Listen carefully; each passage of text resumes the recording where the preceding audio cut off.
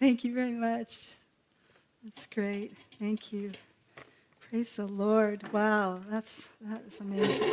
That's amazing. Thank you so much for sharing that. Thank you, Lord. Wow, well, it's great to be with you this morning. Ooh. Wow, what a glorious time we've had already, haven't we, in the presence of the Lord? Oh, his presence just thick in this place. Thank you, Jesus. He was pouring out his love on us. Father, we just love you this morning, and we just are so grateful that you love us, that you love us so dearly, that you poured out your Spirit, you poured out your Son's blood on the cross for us. Oh, what a great demonstration of your love. How could we ever doubt? And we just ask, Holy Spirit, that you would come now, that you would speak through this drain pipe, this vessel, Lord, this morning. Lord, would you pour out your glory? Would you pour out your word? Would you speak to our hearts? We cry out for a spirit of wisdom and revelation to be upon us this morning because we want to know you better. Would you teach us how to walk in greater intimacy, greater fellowship, closeness with you? Oh God, we long for that. Would you reveal the secrets of how to do that today? Would you come, Spirit of God, and speak right into our hearts? We pray in Jesus' mighty name. Amen. Amen. Great. Well, just to start, that might just fall. I think I'll have to put that down. I was so thrilled about that word that our sister brought about the love of God, because I wanted to just start this message off with just reminding us again of what Mike Bickle teaches a lot on, is the burning heart of God and how God's heart is burning. And you know, when people said to Jesus, what must we do to inherit eternal life? He said, look, what does the law say? Let's go back to Moses. But I want to tell you more about that, of the Shema, right? Hear, O Israel, the Lord our God is one. Thou shalt love the Lord your God with all your heart, with all your soul, with all your mind, with all your strength. Like, do you know what? That's like the essence of the kingdom. That's the very heart of the kingdom of God. It's all about love. Our God has this passionate, fiery heart, and he wants us to know that his kingdom is a kingdom of love. That God is love. He doesn't have love. He doesn't do love. He is love. His very being is love. And there's a volcanic fire in the heart of God that burns. How do I know? Well, John told us when he said he saw Jesus, the Son of Man, and his eyes were like burning fire. Well, what does that mean? Well, the eyes are the window of the soul. That means his soul is filled with burning fire, and it's all for you. It's about you. This love is for you. Wow. And this invitation, the great commandment, it's actually the great invitation. Come and step in to the greatest love the world has ever known. Come, you can step into the way that God loves. You see, God commands us to love him like that because that's how he loves us. Wow! And he's inviting us to come and step into this wholehearted love of God. Yeah, he saved us, but it isn't to save us from hell. It's to save us for love. He created you because he didn't want to spend eternity without you. He wanted to live with you. His heart burns with fire for you. Yes, he has a missions commission, the Great Commission. But that's only because he loves everybody, and he wants everyone to come into this love. He wants everyone to know how dearly they're loved. The five things I just want to remind us about. And the first one is that God is love. And that God loves God with the same love. Like God loves the Father with all his heart, mind, soul, and strength. And that's how Jesus loves the Father. That's how the Spirit and the Father and the Son, they live in this crazy love, this wholehearted love, right? Jesus was baptized and the Father rips heaven open. He says, this is my beloved Son, whom I love. You know, Jesus called him Abba, Father. I always live to please him, just as the Father has loved me. Yeah, that's number one. Number two is that the Father, Son, and Holy Spirit love us in the same way they love one another. Yeah, Jesus said, just as the Father has loved me, so have I loved you. So remain in that love. Wow, I want to spend eternity getting my head around that, don't you? Just as the Father loves Jesus, he loves me.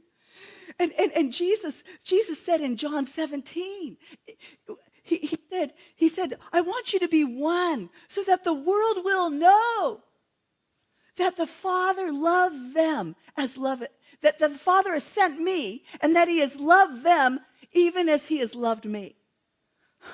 How much does the Father love you? He loves you as much as he loves Jesus. I mean, that's what Jesus said. Wow! And then the third thing, it takes God to love God. Well, how can we love God? Well, because God, in Romans 5, it says that God has poured out his love into our heart through the Holy Spirit, whom he's given us. Oh, we can love God with the love that God has given us. Isn't that wonderful? So we can love God with all our heart, mind, soul, and strength. And then the fourth thing, because God loves us so much, we can love ourselves. We can dismantle self-hatred.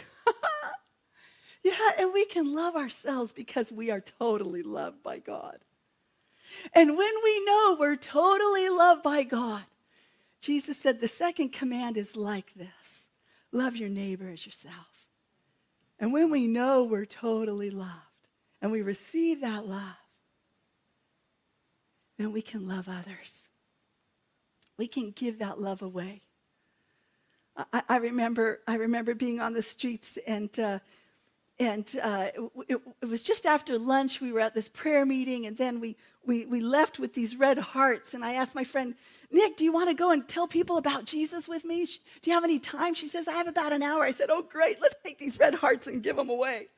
So we're on the street, and I don't know if I told you this story. It's one of my favorites. But, these two guys walked by, and I said, hi, have a red heart. I just want to remind you that you are totally loved by God. It's like, oh, wow, thank you.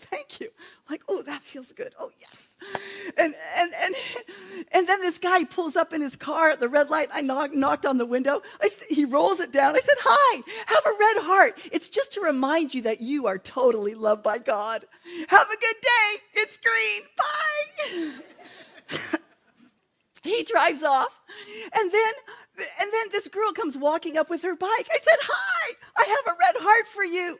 I just want to remind you that you are totally loved by God. And she said, what? I said, well, I don't know if you've heard lately, but God really, really loves you. And she said, I'm an atheist. I said, oh, so you haven't heard. Well, let me tell you. There's a God in heaven, and he's crazy about you. He loves you with all his heart. She says, I don't agree with this. I said, agree with what? She said, how would you like me to stand on every street corner and shout out, there is no God, there is no God? I said, well, if your belief in that has filled you with so much joy, you can't contain it, and so much love that keeps overflowing, then by all means, go tell everybody. Go shout it out from every street corner, because that's how I feel. I've been loved by God, and I can't keep it to myself.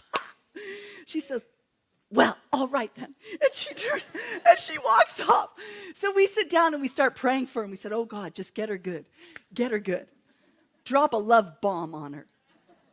Well, a few minutes later, we're sharing with a couple guys, and I feel a tap on my shoulder. I turn around, and there she is. I'm like, you've come back. She says, I know, I had to come back. I said, why? She says, because I've never met anybody with passion like this before.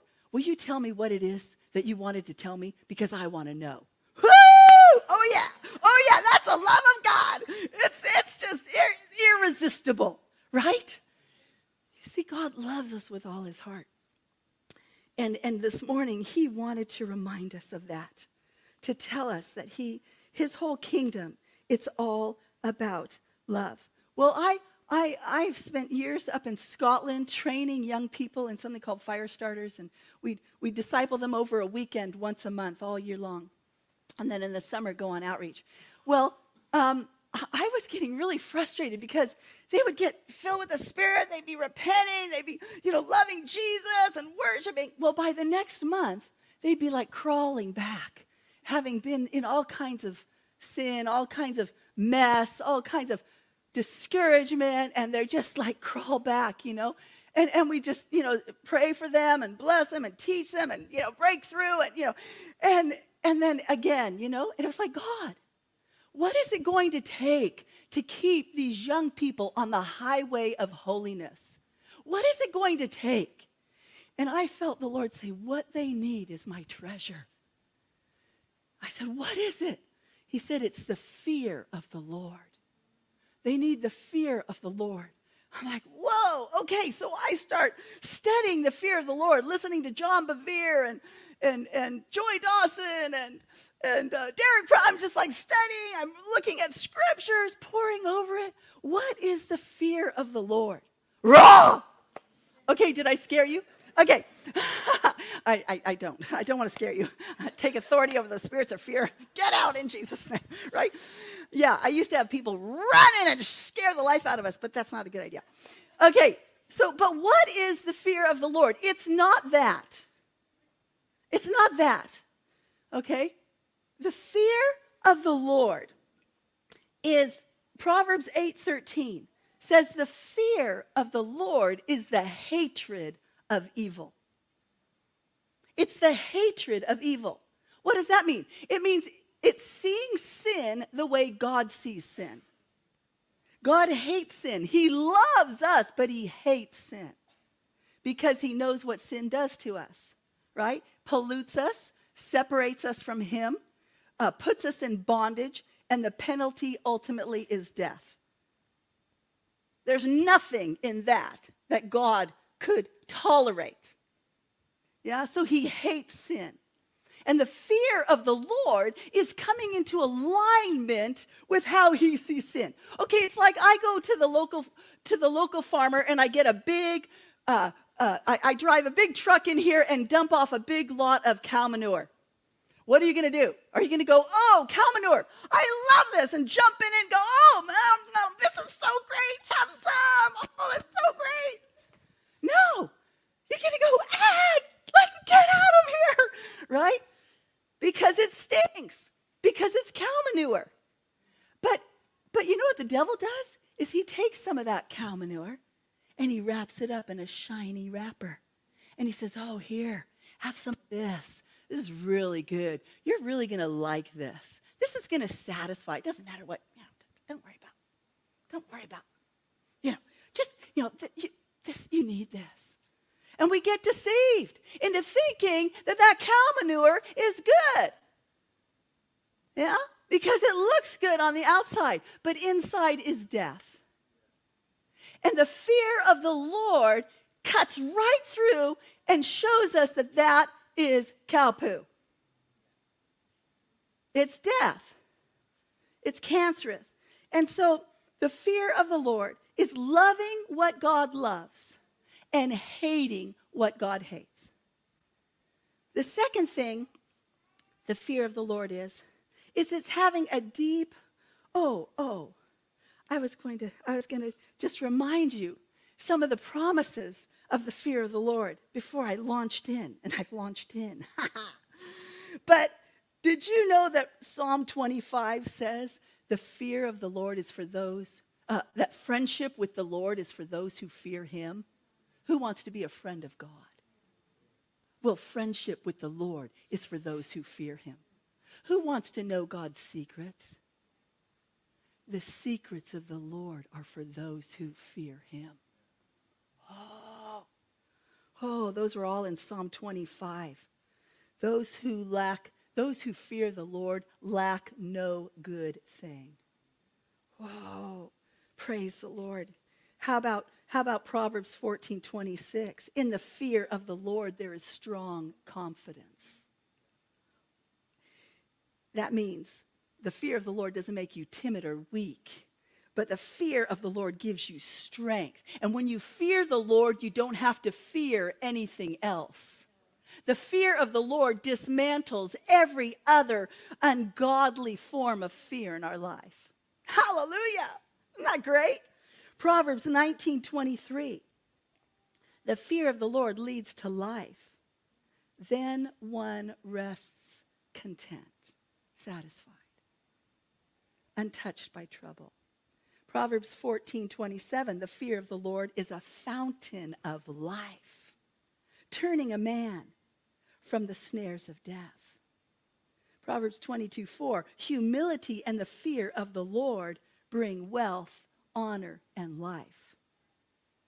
Psalm 2:11 gives us a challenging picture of the fear of the Lord. Serve the Lord with fear and rejoice with trembling. Wow, doesn't seem to make sense, does it, to our natural mind? Rejoice with trembling. It's like fear and joy. But Acts 9:31 tells us Luke's description of the early church. The churches throughout all Judea, Galilee, Samaria had peace and were edified, walking in the fear of the Lord and in the comfort of the Holy Spirit. They were multiplied. Wow. Wow. The fear of the Lord and encouragement in the Holy Spirit. Those two things go together. And when they're together, the church multiplied. Isn't that awesome? A new secret for church growth. 1 Peter 1:13-19 says, but just as he who called you is holy, be holy in all you do. For it is written, be holy because I am holy. Since you call on a Father who judges each man's work impartially, live your lives as strangers here in reverent fear. Wow, be holy in all you do. You see, that's the second thing of the fear of the Lord is having a deep respect, a reverence, and an awe. Standing in awe of who God is. You see, as we grow in our revelation of him, we grow in our reverential fear of him. Because he's holy, because he's pure, because he's beautiful. As we come to understand his holiness. Do you know Psalm 89:7 says, in the council of the holy ones, God is greatly feared. Psalm 33:8 says, let all the earth fear the Lord. Let the whole world revere him.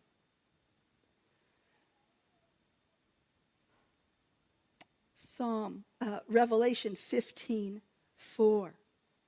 Who will not fear you, O Lord? These are the saints that are around the throne that didn't give in to the beast, right? And they're worshiping God.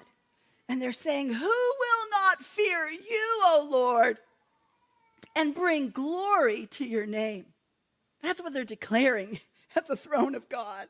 Who will not fear you, O Lord, and bring glory to you? Do you know the 4 living creatures that are around the throne day and night? They have eyes everywhere, even under their wings. They have 6 wings, and they have eyes everywhere, even under their wings. And do you know what? I can just imagine every vantage point, they have eyes, right? And they're around the throne. So they're constantly seeing God. They're seeing him. And do you know what? What they say? Holy, holy, holy is the Lord God Almighty. Heaven and earth are filled with his glory. And when they declare this, the 24 elders fall down, casting their crowns down onto the ground and worship God who's on the throne. Do you know all of heaven is consumed with the beauty of God's holiness? They're just like, wow, he's holy. Oh, he's holy, holy, holy. Jesus shining in all his glory, his beauty. He shines brighter than the sun. There's no darkness in God. He's just radiant light. Wow. Isaiah saw him.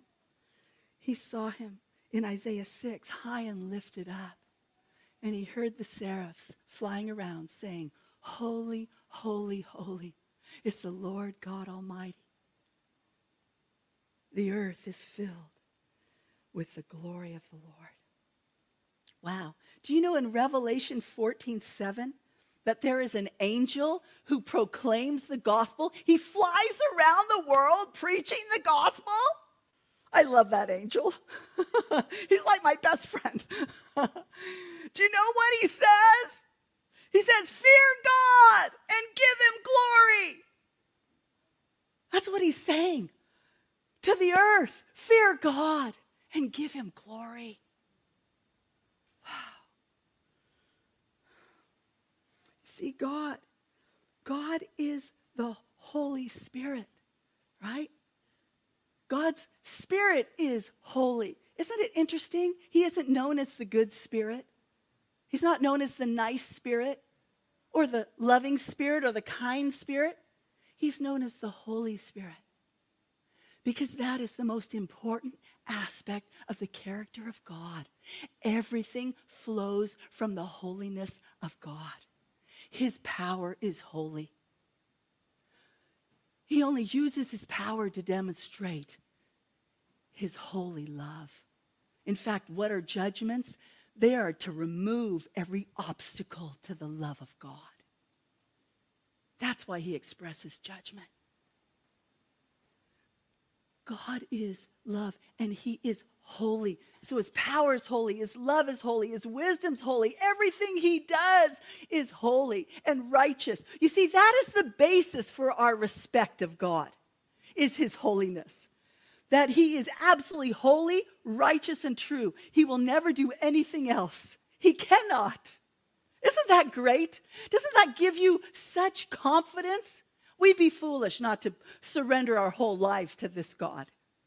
To totally submit our lives in reverence, in awe, in obedience to him. Wow. That's who he is.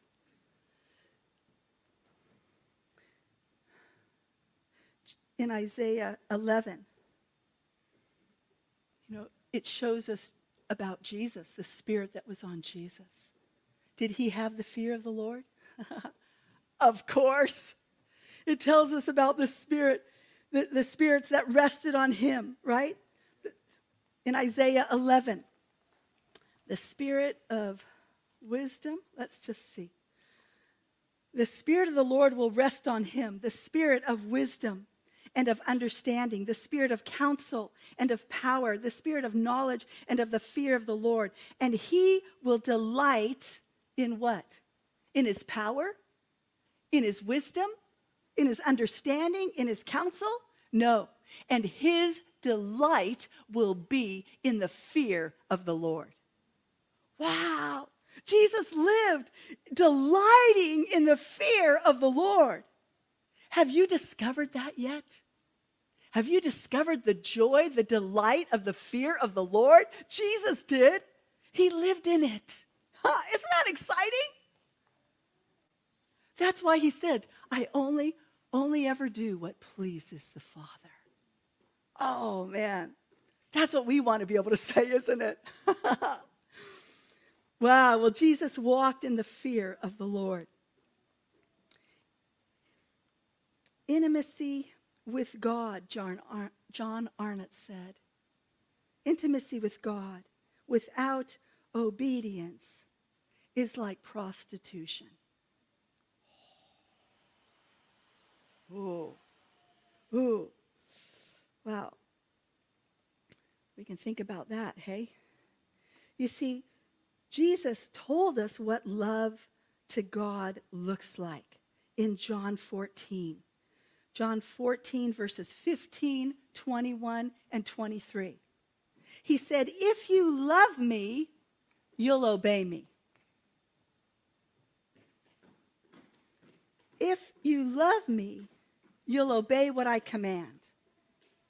Whoever has my commands and obeys them, he is the one who loves me. If anyone loves me, he will obey my teaching. Wow. So it looks like here that love, that obedience is the expression of love to God. So what's obedience?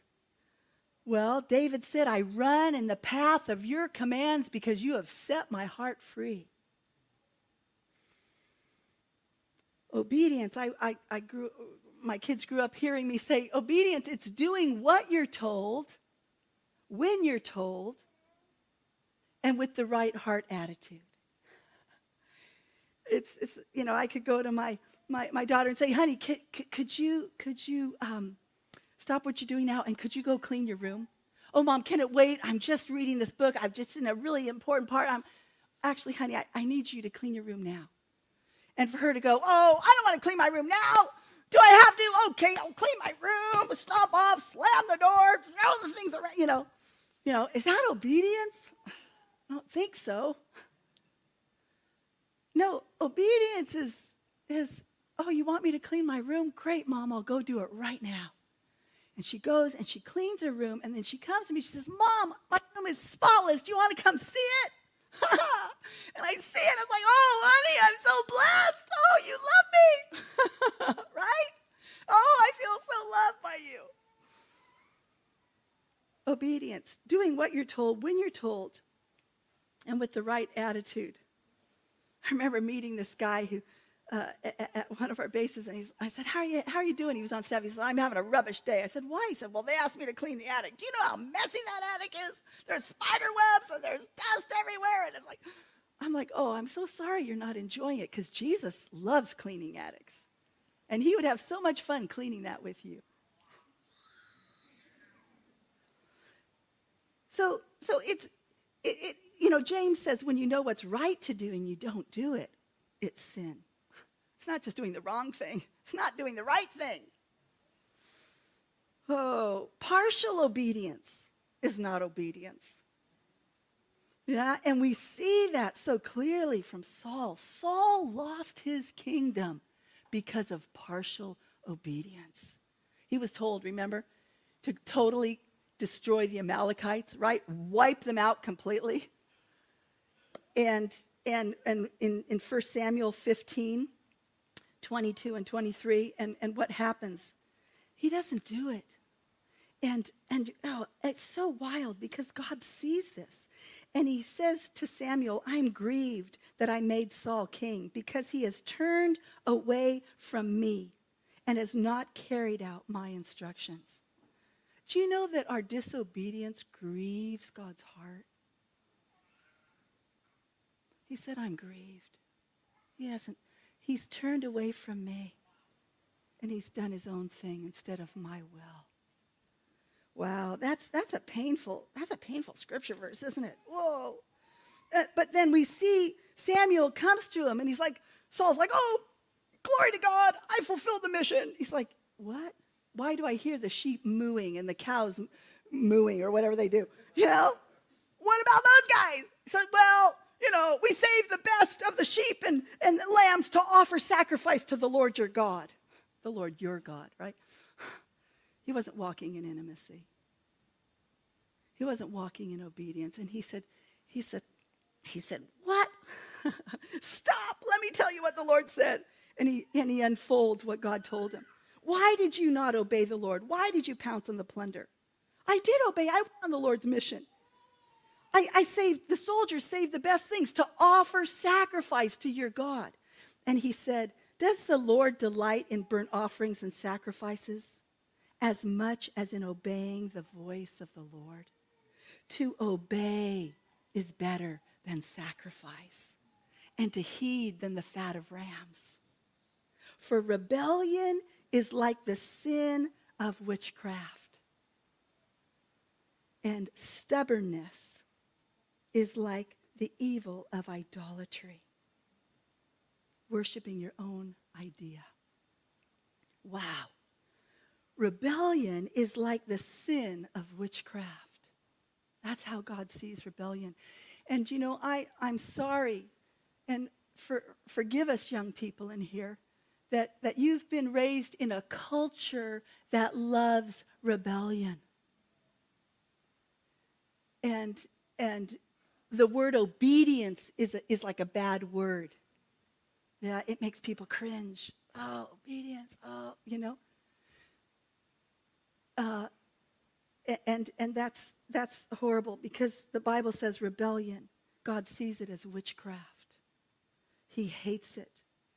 And, there are people, Matthew 15:8, these people honor me with their lips, Jesus said, but their hearts are far from me. Oh, I love you, Lord. Yeah, I love you, Lord. But I'm going to do what I want. And rebellion is that. It's doing what we want to do, not what God wants. And I it's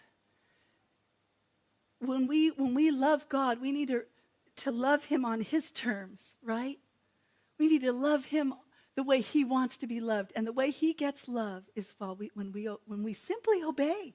Simple obedience changes everything. Simple obedience. That's what he wants. That's what fills the heart of God up. It's our simple, not hippie love. Oh, I love you, God. Oh, yeah. I'm going to smoke pot and I'm going to sleep with my girlfriend. But I love you, God, so much. I know young people who live like that. Who do that. They live in this dual system, right? Postmodernism. They can dualistic. They can live like the devil Monday to Saturday and then come to church on Sunday. And not just young people, anybody. I don't want to pick on the young people, but I see it in our culture that we have loved rebellion. I was teaching on this with these young people, and we had young people repenting of loving rebellion. They were repenting that night of loving rebellion and asking God to give them a love for obedience. Do you know, I got a call at the end of that next week after our kids went home on the Friday, and a father phoned me. He said, Connie, what have you done to my kid? I said, I'm sorry. What do you mean? He said, I just had the principal, the headmaster on the phone saying I've had 2 teachers come and tell me that your son has changed and he's doing so well, and the teachers can't believe how obedient this kid is. And we're just wondering, we just wanted to tell you, whatever you're doing at home, keep doing it. He said, Connie, I haven't done anything at home. What did you do? I said, well, the word of the Lord came that we were to repent of loving rebellion and asking God to give us the fear of the Lord, that we would love righteousness and obedience. I think your son repented of rebellion last week. I had a staff member come back and said, Connie, I went to do the old same thing, but I didn't want to do it anymore. That old sin. Do you know, the problem with sin is it's like, you may have this struggle, or maybe I will get to this later. Maybe I'll get to this later. So it's this, when I was studying this, John Bevere told a story about a guy named Jimmy Baker. Do you remember Jimmy Baker? Do you remember he was an evangelist 30 years ago? And I was preaching on the streets in London. I remember it very clearly. And he tells this story about Jimmy Baker, because Jimmy Baker was a televangelist. He preached the gospel all over the world. I know, because I was in the Philippines. People got saved through Jimmy Baker. I was in El Salvador. People got saved through Jimmy Baker. Wherever I was, it seemed like people on the TV got saved through Jimmy Baker. He was like, whoa, Jimmy Baker. Yeah, I want to be like him, right? Well, he raised a lot of money to have a Christian theme park. And you know what he did? He left his wife. He ran off with his secretary and took all the money, and he went to Hawaii. Well, the law caught up with him, and he ended up going to prison for 7 years. while he was in prison, he read John Bevere's book. And he said, John, if you've written this book, will you come and see me in prison? John went to see him. And Jimmy said, John, this prison is not God's judgment. This prison is God's mercy. Because if without this, I would have ended up in hell. He said, what? When did you stop loving God, Jimmy? When did you stop loving God? And Jimmy said, I never stopped loving God. I always loved God. He said, wait, hold on. I don't understand this. John said, I don't understand. But you're in prison. You took the money. You're cigarette. What do you mean you didn't stop loving God? He said, no, I never stopped loving God. But I realized I didn't fear him. He was not the Lord and master of my life. And I think the churches all over the world are filled with people who give God lip service on Sunday, but they live the way they want from Monday to Saturday. He says, I was like that. Philippians 2 says, work out your salvation with fear and trembling. Yeah. There's a verse in Isaiah 66 that says, that the last chapter of Isaiah, and it says, let me just read it here. Heaven is my throne, the earth is my footstool. Where's the house you'll build for me? Where's my resting place? Has not my hand made all these things, and so they came into being? This is the one that I esteem. Who in here wants to be a person that God esteems? This is the one I esteem. He who is humble and contrite in spirit, and who trembles at my word. Humble, what does that mean? That means being known for who you are. Not trying to be more than you are or less than you are. But being real. Being who you are. What is contrite? That means brokenness. It's like if you have a wild stallion who jumps higher, runs faster, goes further than any other horse. Are you going to take him to battle? No. Why not? Well, because he's wild. When the guns start firing and the cannons, he's off, right? He's like, I'm out of here, right? No, you wouldn't take him in because he has not yet been broken. God only uses what he first breaks. God loves a broken and a contrite heart. Brokenness before God. And finally, it's the one who trembles at my word. What does it mean to tremble at the word of God? It means to esteem important what God esteems important. And there's a lot in the Bible that I think we read over quickly and we get used to and we don't tremble at it. Right? Like the Sermon on the Mount. Like Jesus said, look, you've heard it said, don't commit adultery. But I tell you, if your eye causes you to sin, pluck it out. If your hand causes you to sin, cut it off, throw it away. It's better to lose one part of your body than for your whole body to be thrown into hell. Jesus said that in the Sermon on the Mount.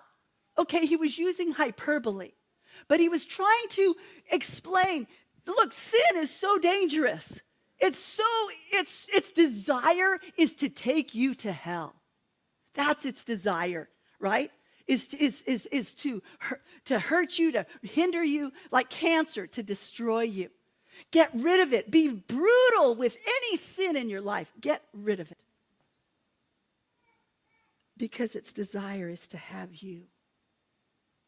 And yeah, there's, this Luke 14. Well, maybe this is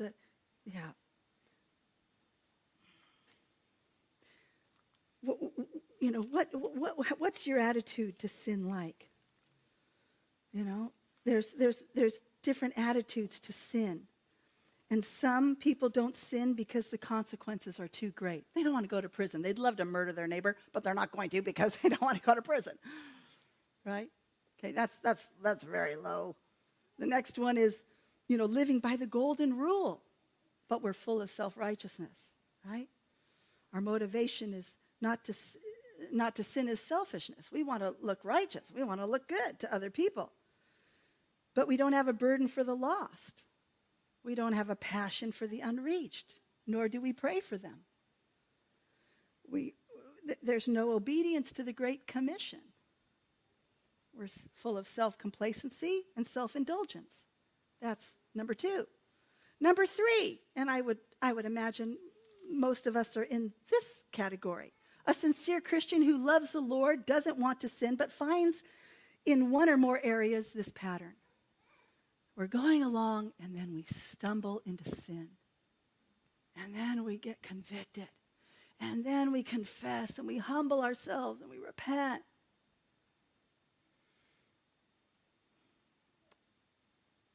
And then we fall into that sin again. And then we, oh no, and then we humble ourselves, and we confess it, and we repent, and and we get so fed up, right?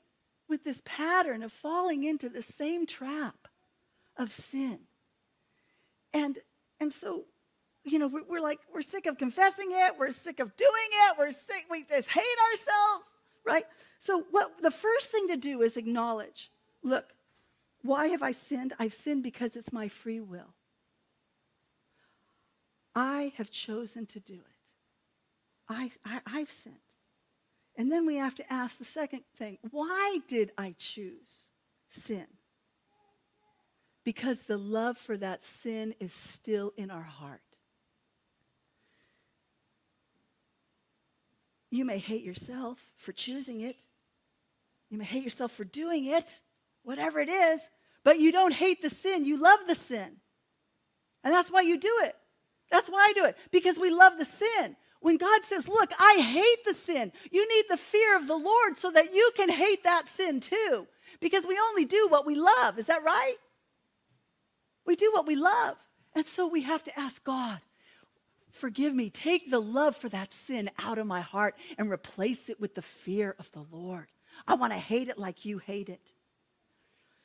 True repentance and level 4 is those who fear the Lord and seldom sin. They hate sin, and so they seldom sin. Well, true repentance isn't just a change of mind, but it's a change of heart. Do you remember?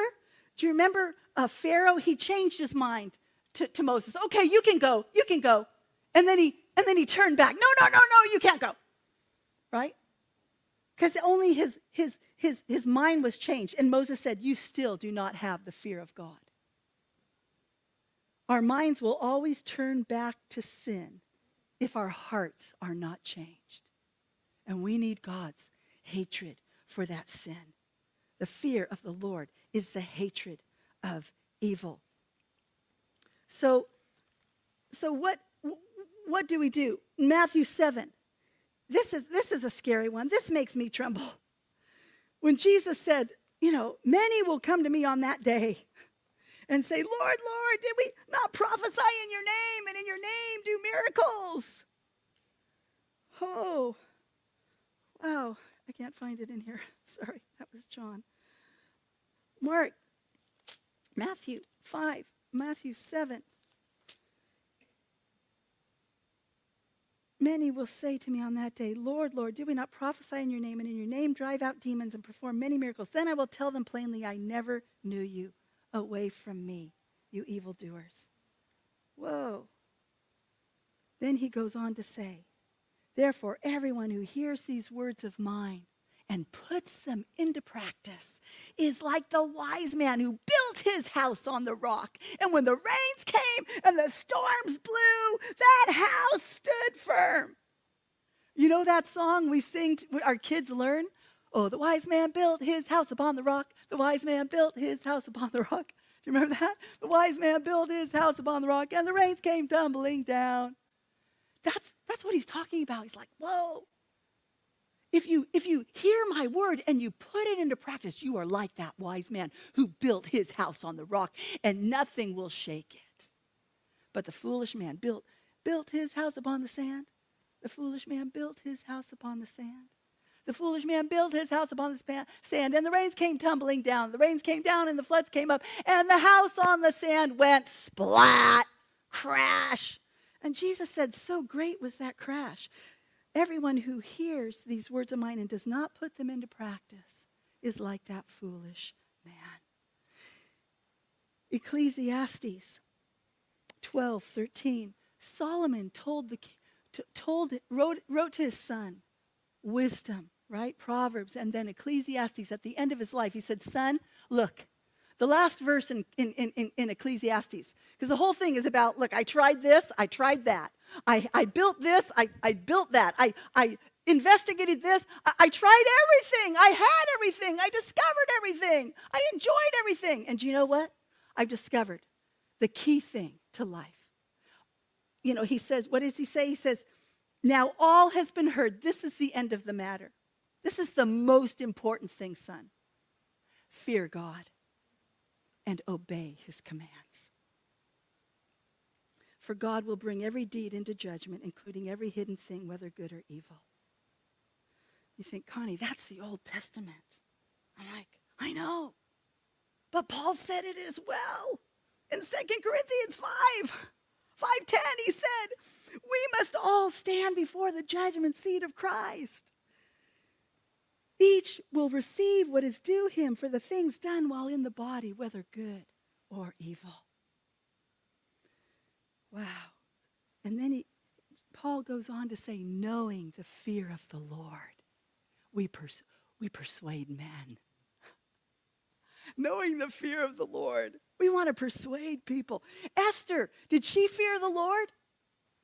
You know, Esther, because I was like, which of my Bible heroes have feared the Lord? Well, Esther, you know, the orphan who was so beautiful, God gave her the gift of beauty in it, and she ended up becoming the queen of Persia at just a time when Haman wanted all the Jews to be annihilated. And so when Mordecai, her uncle, found out, and he's fasting in sackcloth and ashes and weeping before God, she says, oh no, this is terrible. Tell him there's nothing I can do. The king hasn't summoned me for 30 days. And it's against the law to go to him if he doesn't call me. I could die if he doesn't put his scepter out. Well, Mordecai sends back this message. And he says, do you think that because you are in the king's house that you will escape? For if you remain silent at this time, relief and deliverance for the Jews will arise from another quarter. But you and your entire family will perish. Who knows but that you have come into royal position for such a time as this? And the fear of God hit her. And she said, right, go tell him to gather the people to fast for 3 days, no food or drink. And I'll fast and with my maids. And when it's done, I'll go to the king, even though it's against the law. And if I perish, I perish. Whoa, I love it. God used her to save her whole nation because she walked in the fear of the Lord.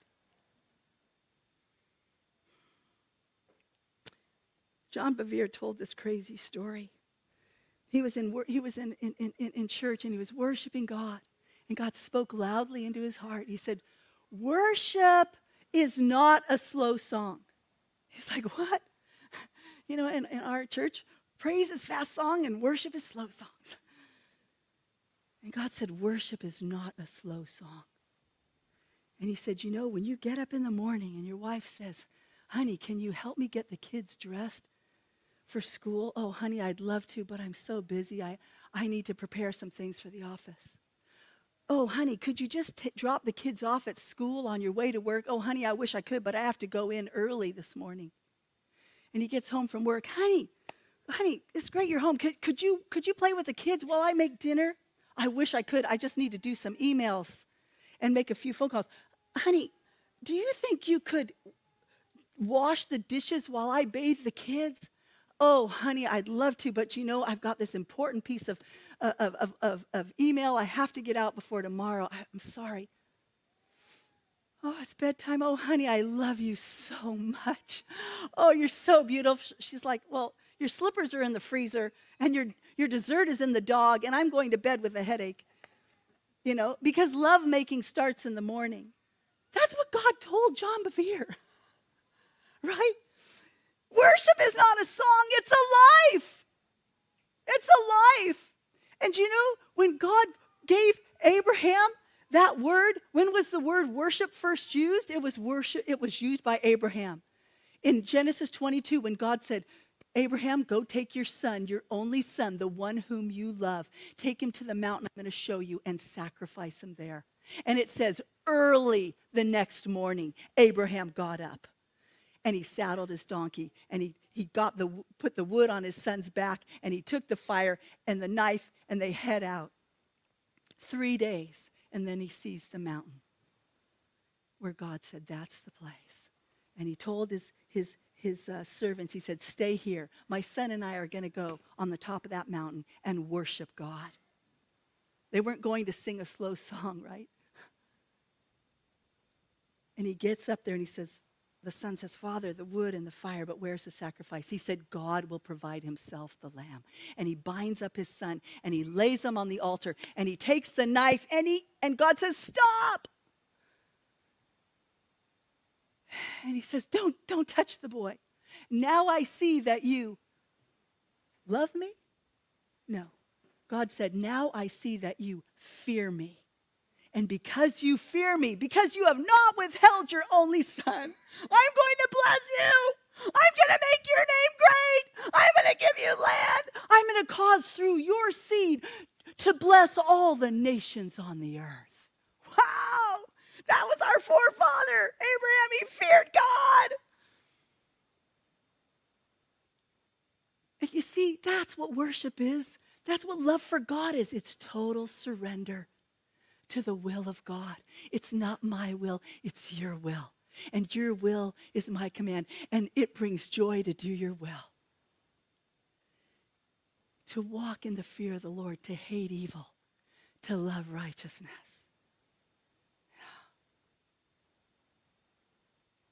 And when the church fears the Lord, in Acts, it said the church multiplied. Wow. Wow. Oh, Lord, would you raise the fear of the Lord level in our church? Would you raise it in our own life? How do we get the fear of the Lord? Well, Proverbs 2, 1-5, it says an if and then.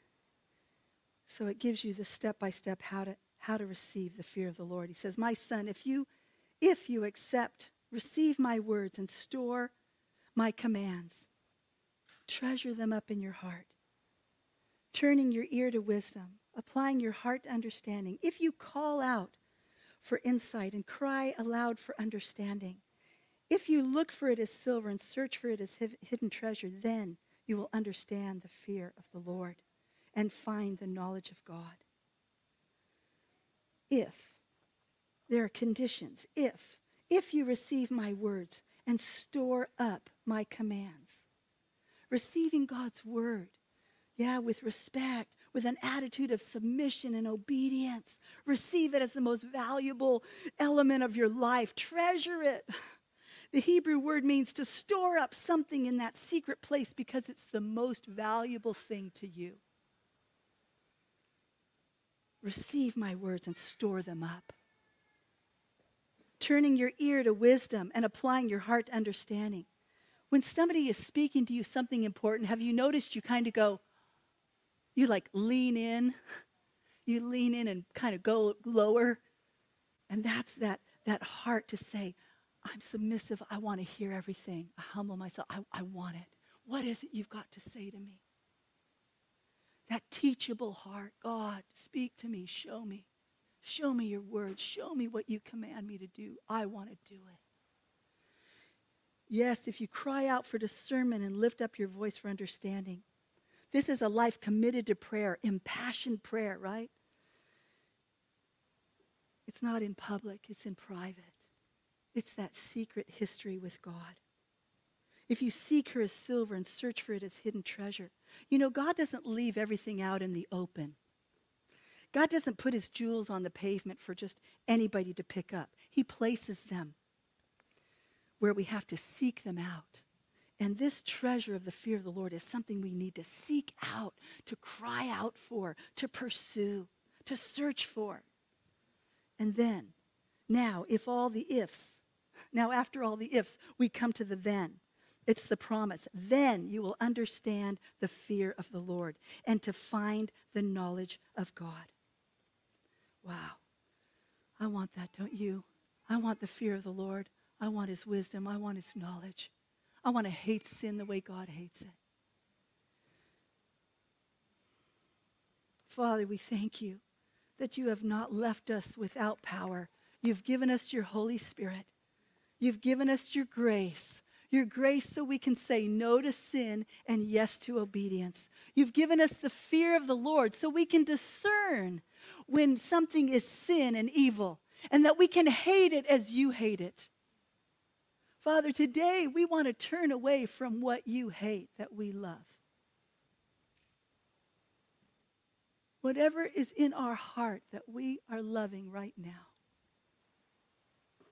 but you hate, would you show us? So that we can ask you to forgive us and to ask you to take the love for that sin out of our heart. Thank you, Lord. You want to replace it with the fear of the Lord, with the hatred of evil. Thank you, Lord. Lord, we want to respond today and say, Jesus, we want to love righteousness and hate rebellion. Would you take love for rebellion out of our heart, God? We want to turn away from rebellion today and say, we love righteousness. We love obedience. We want to fix our eyes on you, Jesus, and run after you. Your word says, come, my children, and listen to me, and I will teach you the fear of the Lord. Whoever of you loves life and desires to see many good days, let him keep his tongue from evil and his lips from speaking lies. Lord, we want to go into your school. Holy Spirit, we want to go into your school. You said you're going to instruct those who fear you. Lord, would you instruct us? We choose the fear of the Lord. Please bring us in to the school of the fear of the Lord. May we be a church known as a people that fears the Lord. We pray, oh God, in Jesus' name, have your way. Have your way. Amen.